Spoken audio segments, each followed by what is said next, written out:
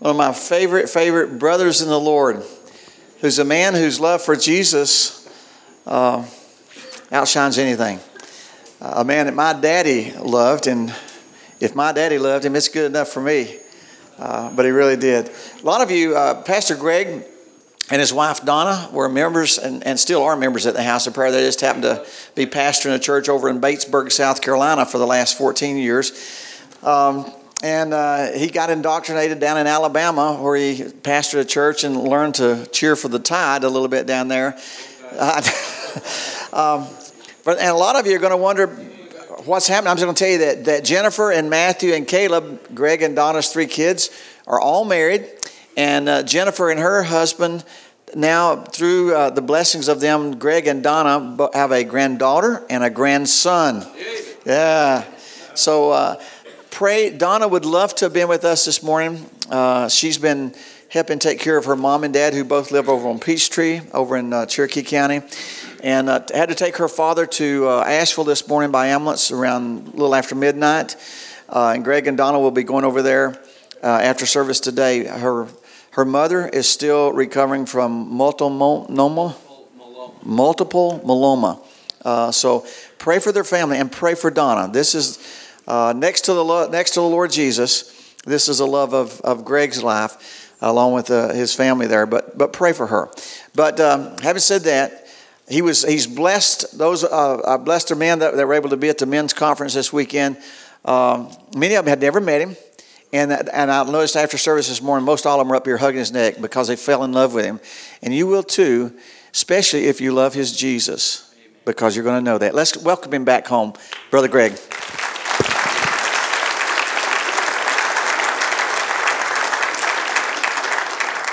So where's Barbie?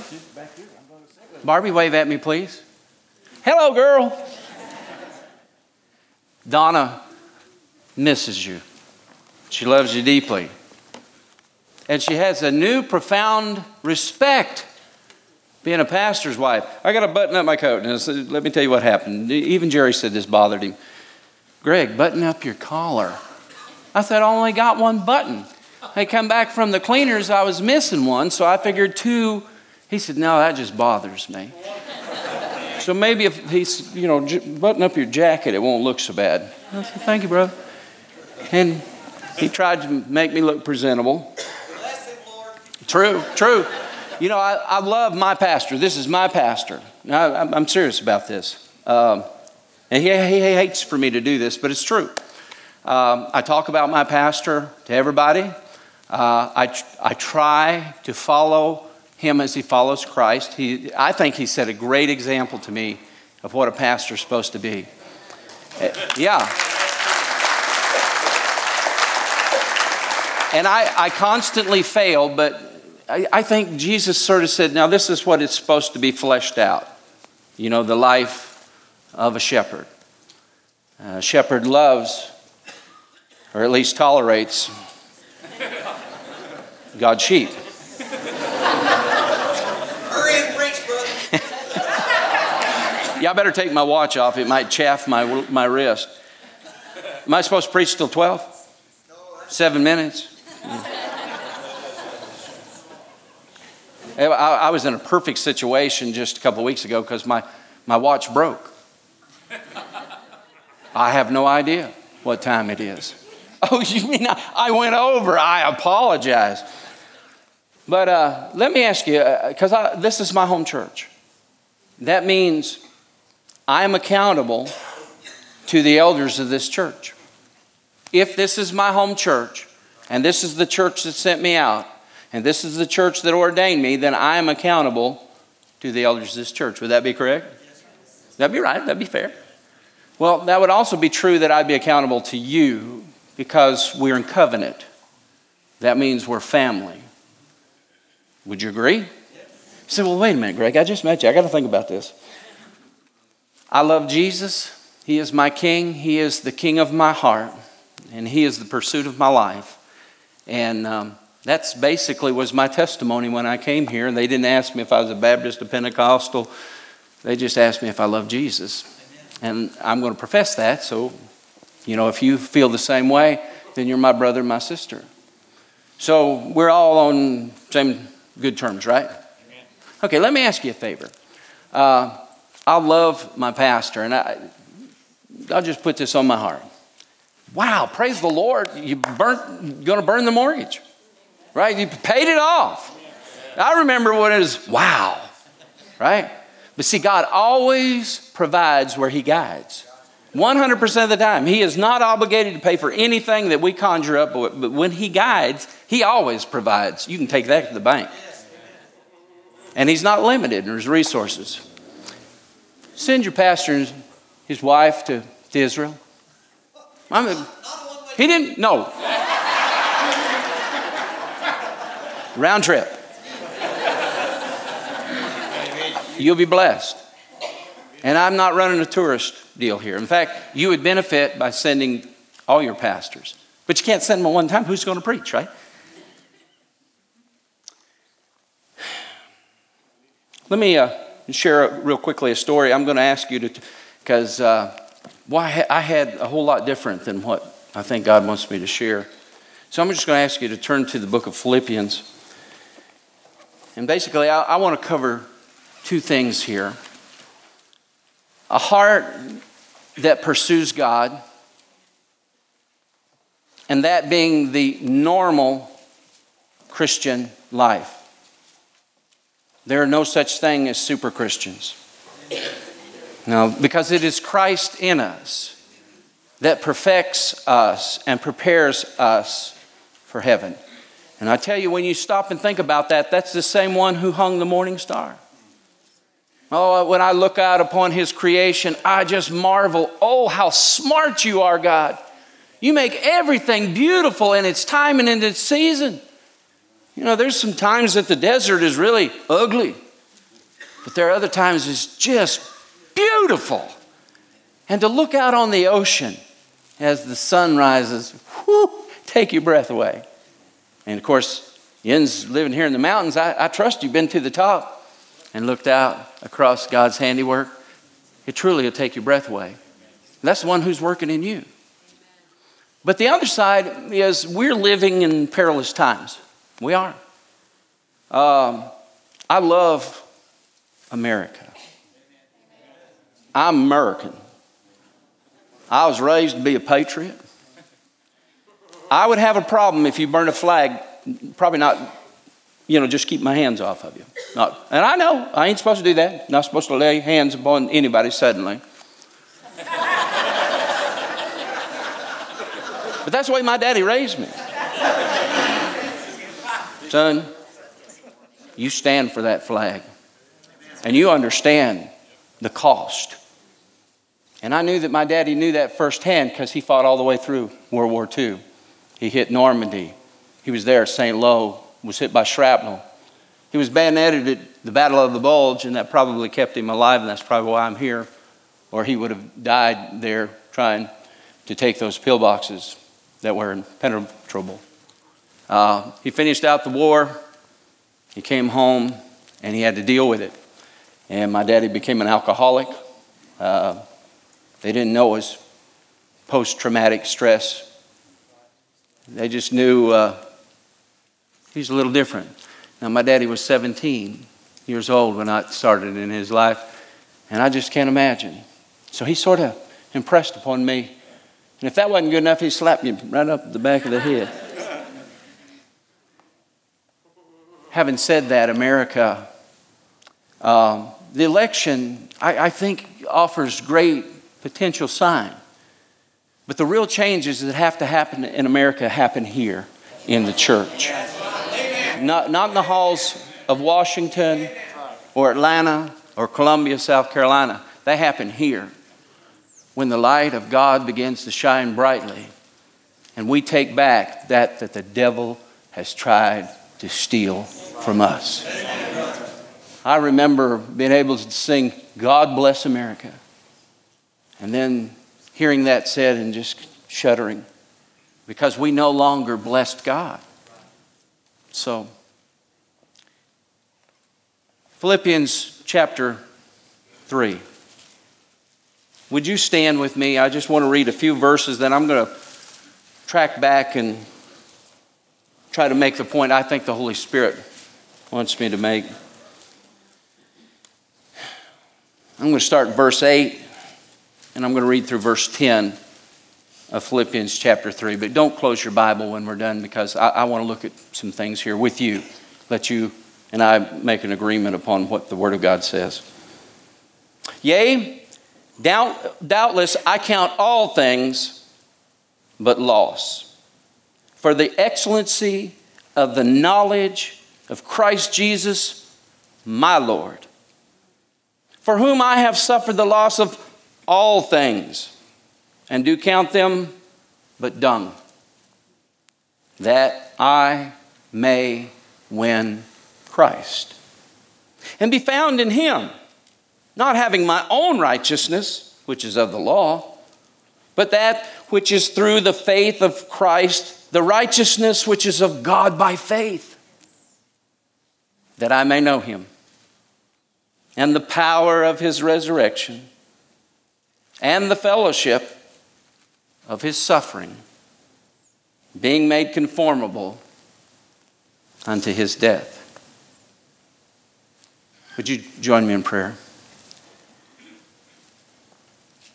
Jesus, speak to us here today. My God, my Father, I pray and ask that the anointing of the Holy Spirit come upon us in great power and authority. I confess before you, I confess before this great congregation, no glory, honor, or praise belong to me or any man. And so, Father, I wish for my flesh and all that hinders me in my life to be crucified. And I pray that the life of Jesus would shine brightly in each and every one of us, that there may be glory in the house of God, that glory may shine brightly to our neighbors, our family, and to this world. Jesus, you paid for it. It rightly belongs to you. You created it. So I ask all this in your name. Amen. Please be seated. A question I love to ask in my witnessing, because we deal a lot with people who are atheistic in our society. You know, I know that's hard to believe, especially here in the South. You know, there's a culture of the South, and at one time it was greatly influenced by God and the church and the Bible. But we've seen an ever-increasing amount of, belief that there is no God. The Bible says the fool has said in his heart there is no God. Now, if you've ever studied that passage of Scripture, it doesn't talk about a mindless idiot. No, that's not the right interpretation of the word fool. It means a person who is morally bankrupt. It's the immoral person has said there is no God. Now, don't take my word. Go look it up.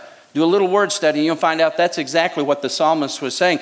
And increasingly, we see that.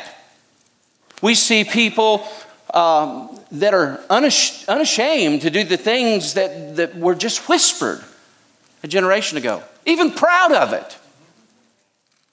And yet God loves them. We dare not take the position of standing back and pointing fingers or alienating ourselves from the very people that need us the most. If you stop and think about it, that's not what Jesus did. And yet that is what the church sometimes does.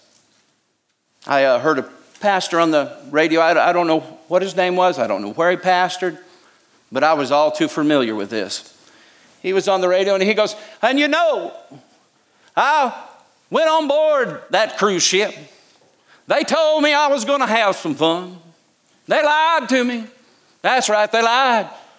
They got me on board that boat. They locked the doors and they shoved off, and there I was for the next 3 days, miserable. Sin everywhere.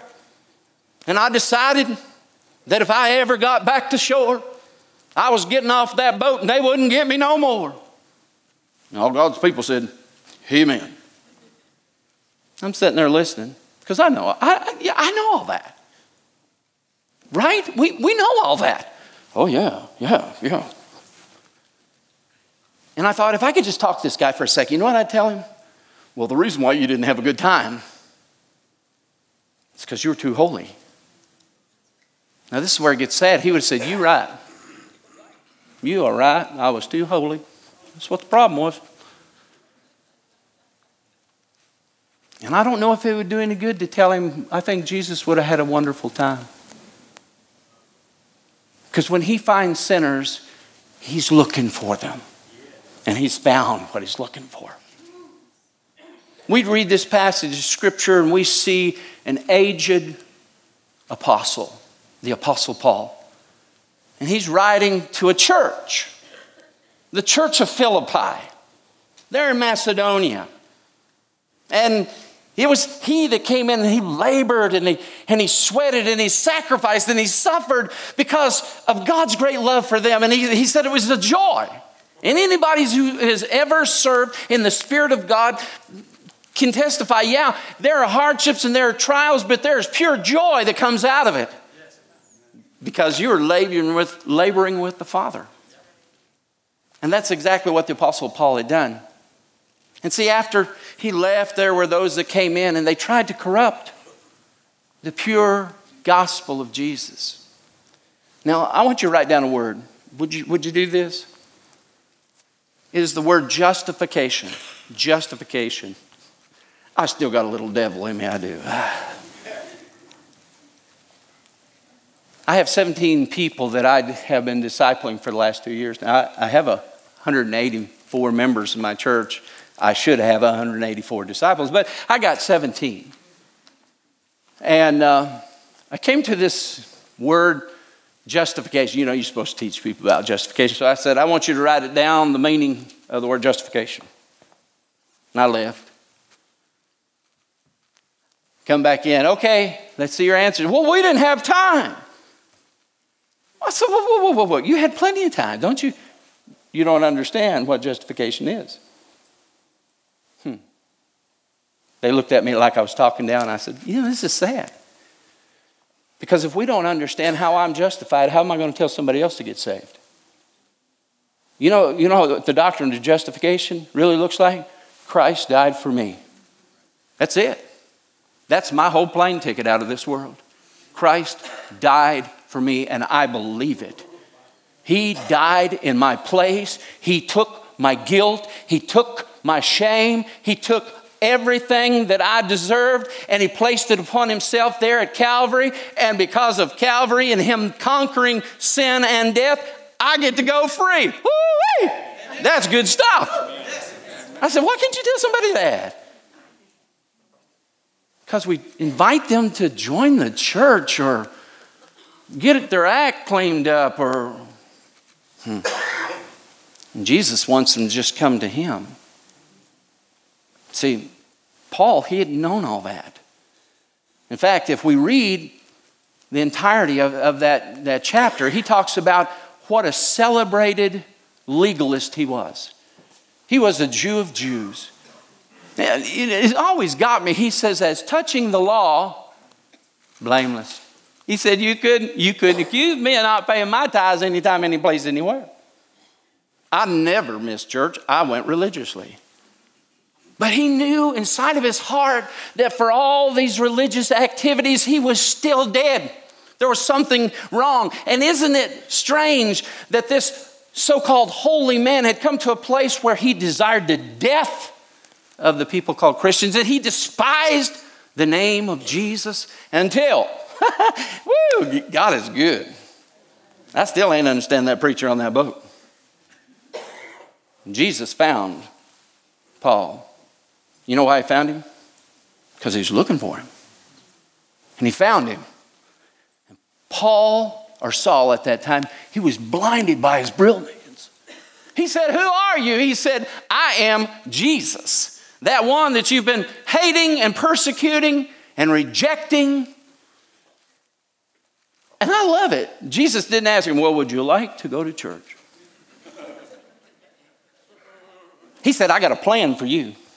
He did. That's what he said. So it's right there in the book of Acts. For 3 days, and I think I know this a little bit. For 3 days, the Apostle Paul prayed and he fasted. And I think I know why. He was so broken. Oh, I can't believe I've done this. I can't believe. And that's a gift from God. Godly sorrow leads to repentance. There's a sorrow this world leads to death, and that's self-sorrow. Write that down. Take that to the bank. Don't let the devil have that over you. Self-pity. You're too loved to ever feel sorry for yourself.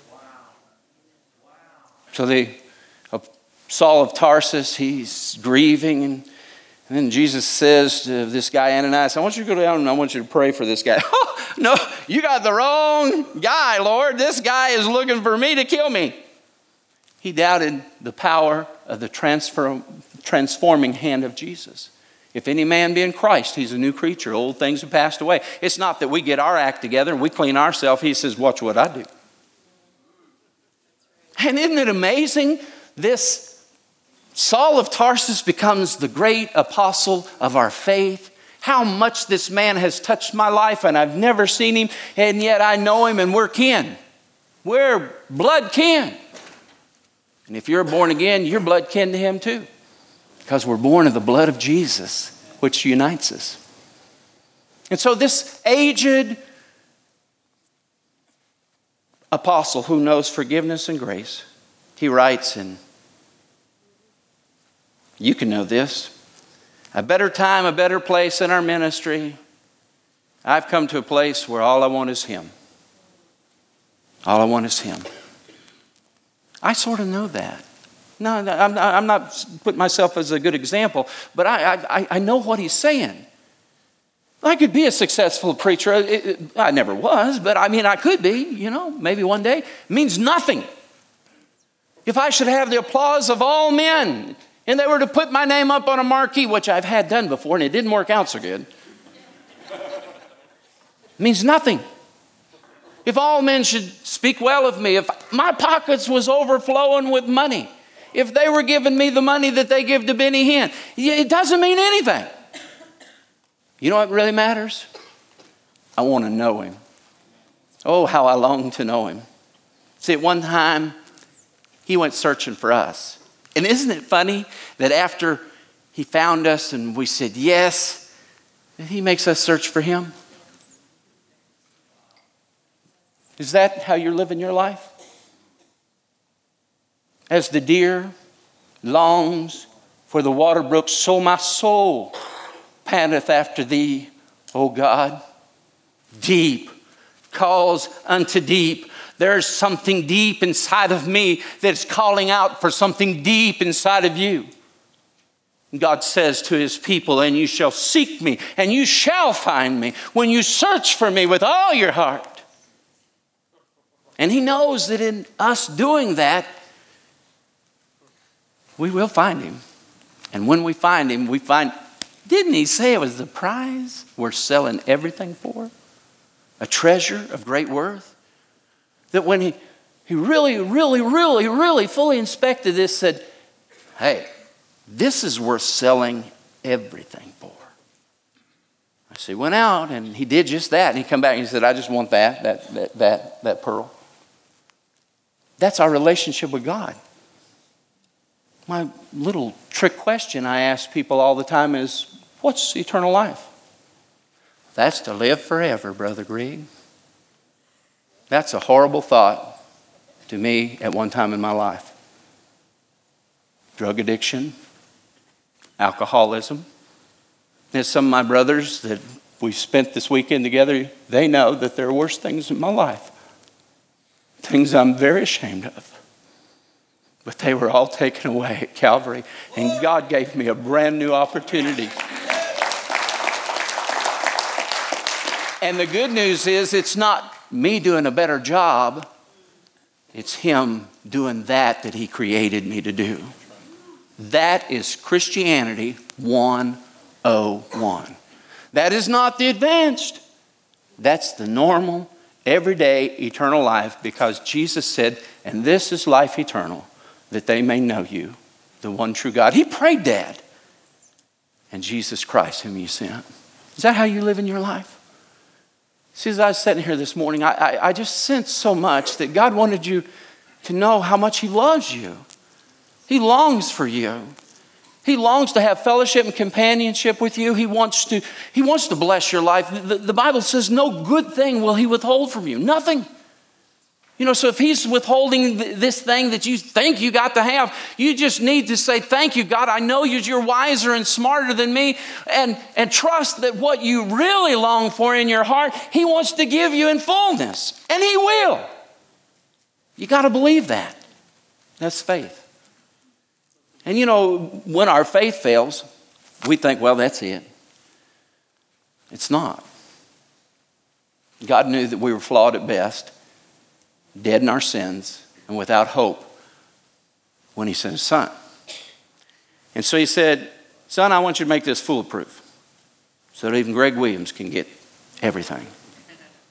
You pay for all of his failures today, yesterday, and tomorrow. You believe that, Greg? I'll live it. And it gives me hope. And it gives me joy. And it gives me an assurance. Somebody asked me during the comments, do you believe once saved, always saved? I said, I thought we stayed away from that here at the house prayer. I said, I'll tell you this. I heard Him tell me, you belong to me. I heard Him say that to me. And I know this, that He wants to say it to everybody here. But you can't get it by walking down here and shaking my hand. You can't get it by me taking you out down the Notley River and baptizing you 24 times in the name of Jesus. In fact, I want to show you, and I'm going to do this, and then I'm going to close, because I feel like that's what the Lord wants me to do. Turn to 2 Timothy chapter 3.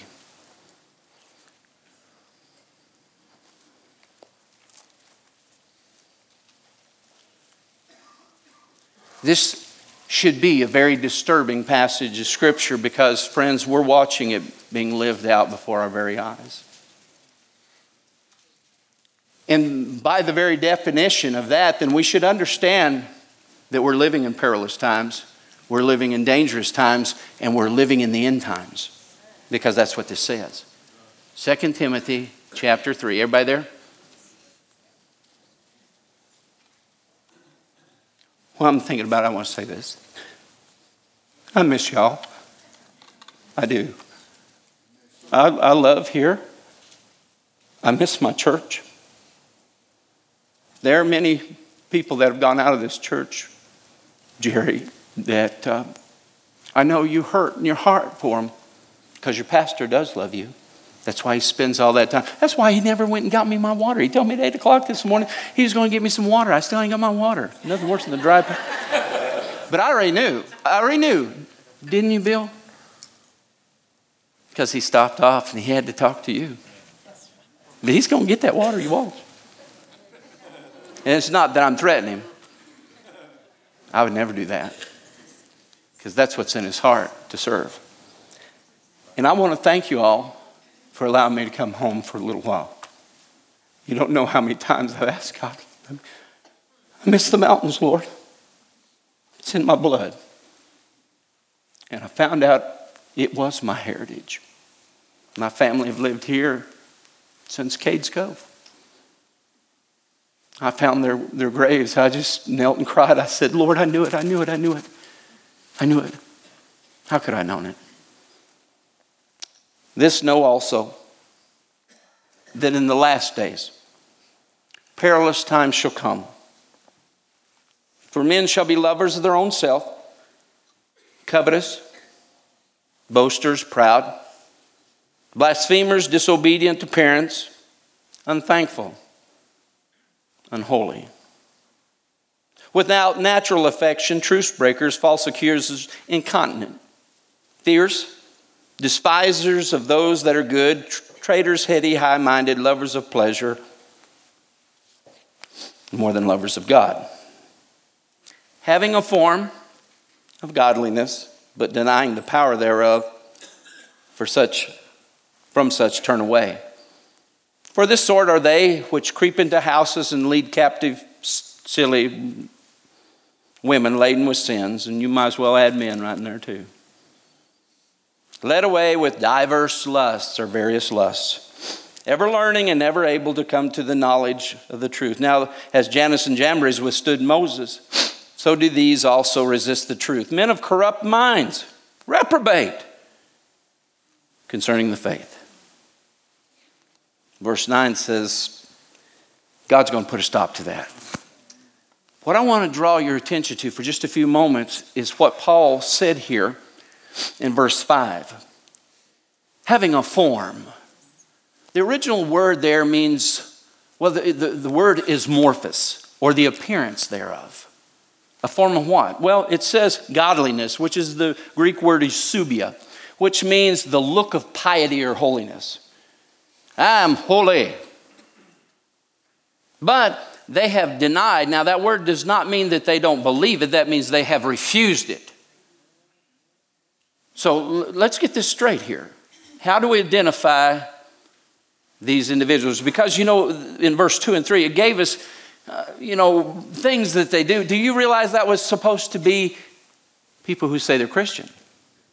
Not the lost. You did understand that, right?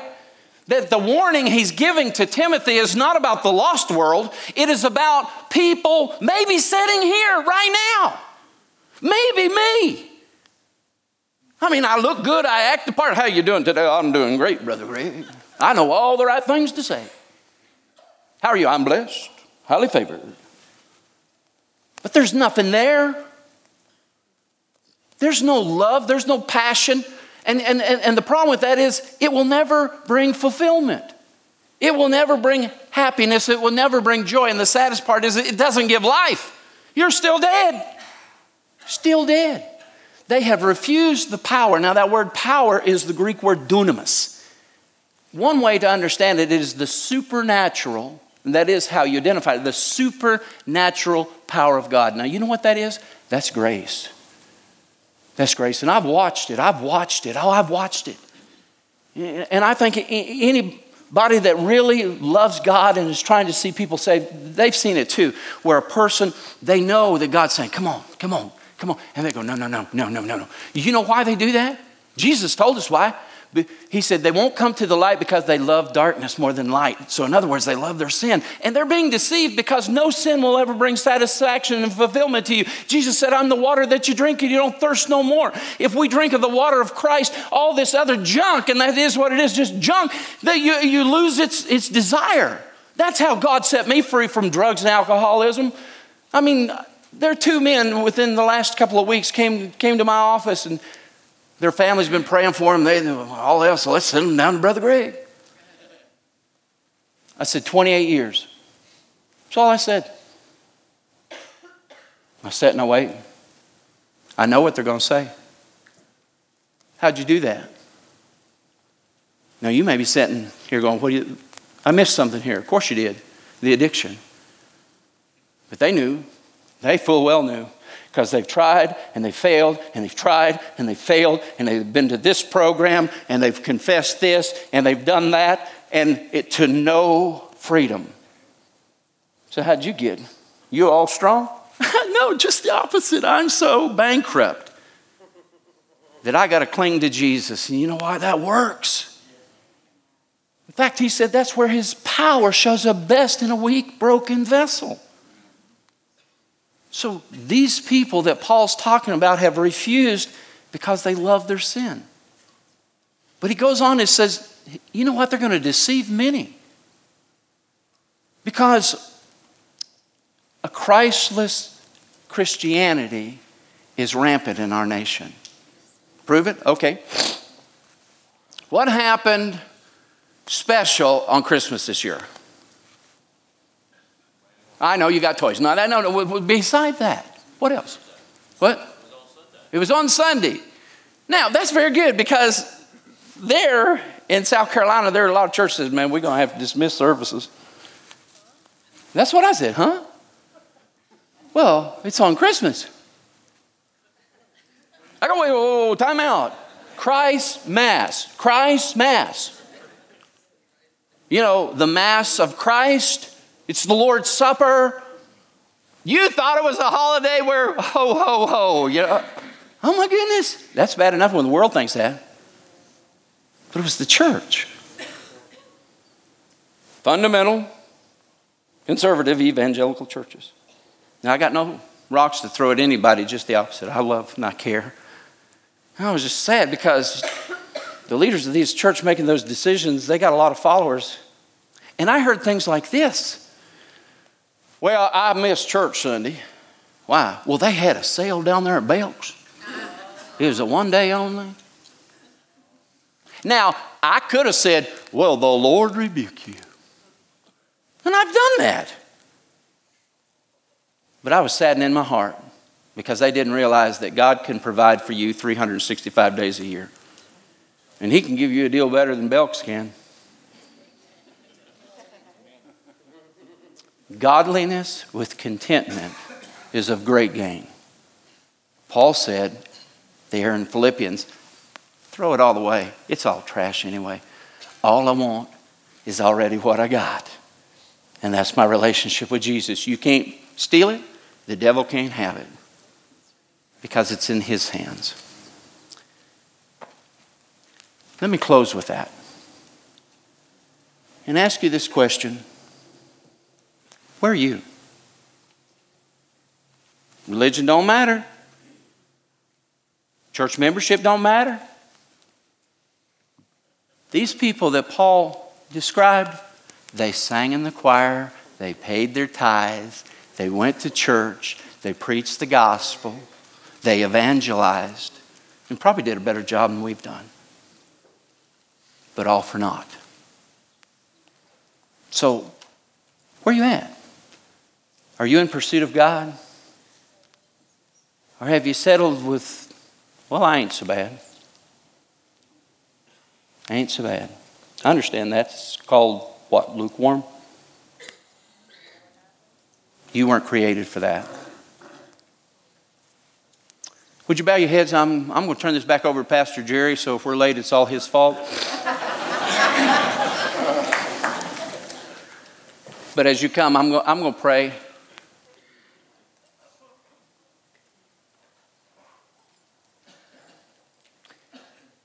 Known to you, Father, are the thoughts and the intent for everybody here, of our minds, of our feelings, but also known to you, above all, are the plans that you have for each and every one of us.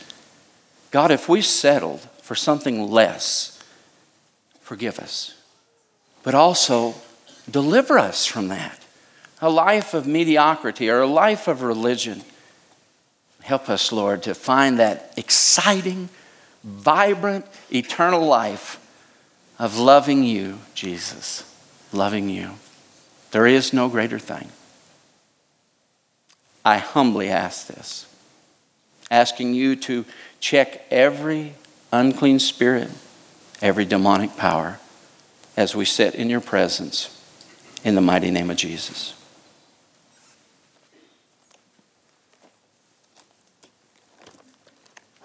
Brother Greg, I think What a guy. I think it's been drunk out of That's though. okay. It's still wet.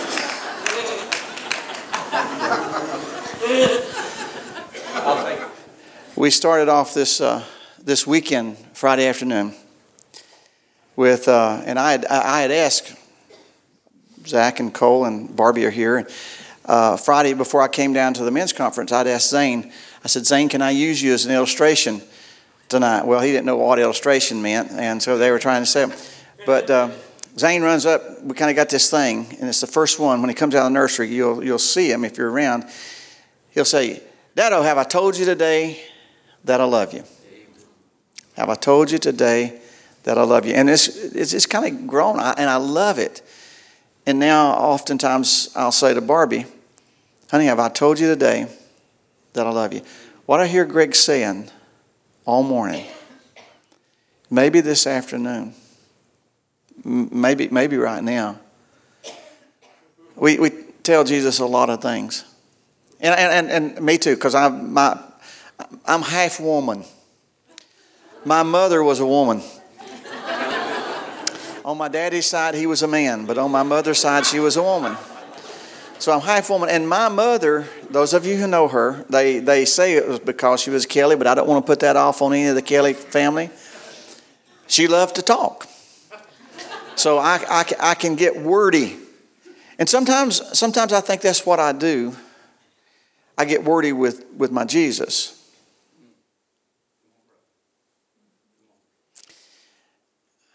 I'm just going to confess up this. Greg, you do me good, but I don't like it when you come and you're so open and transparent and honest, and you can start confessing stuff. It gets where I live. I was reminded of this yesterday. We were sitting on the couch. Barbara and I were sitting on the couch one evening this week, and we were talking about or discussing something, and I'm sitting right next to her, and she's talking.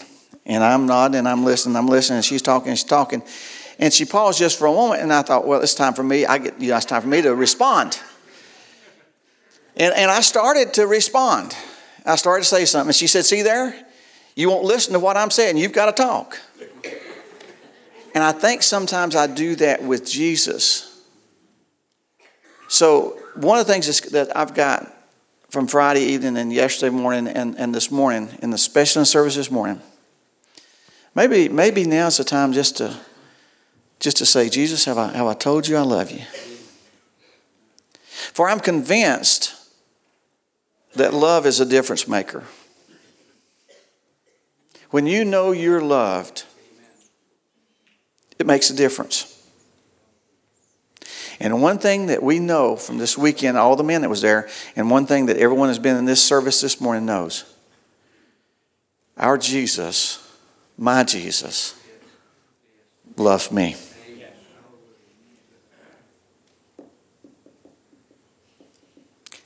We will probably stand and sing, Jesus loves me. Stand with me.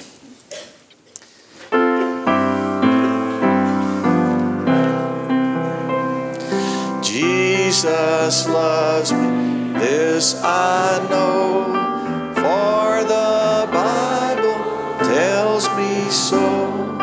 Little ones to Him belong. They are weak, but He is strong. Yes, Jesus loves me. Yes, Jesus loves me. Yes, Jesus loves me. The Bible tells me so. Don't forget it. You can't stop Him. He loves you. Father, may you hear the cry of hundreds of hearts right now, right here, crying out to you, Jesus, I love you. Maybe it's a cry that we have said many times. But Lord, maybe this is a cry that's coming from the heart for the very first time. That they say, Jesus did all that for me. He died for me. He lives for me. He's got me and He tells me I'm His. And we hear in hearts say, Jesus, I love you. Craig's made it sound so simple that if I listen with childlike faith, it's really all about you. And you loving me.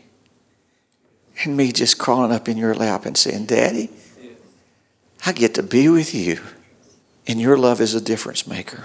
Now, Lord, make that difference in our lives. And let us never, ever forget to tell you how much we love you. Amen.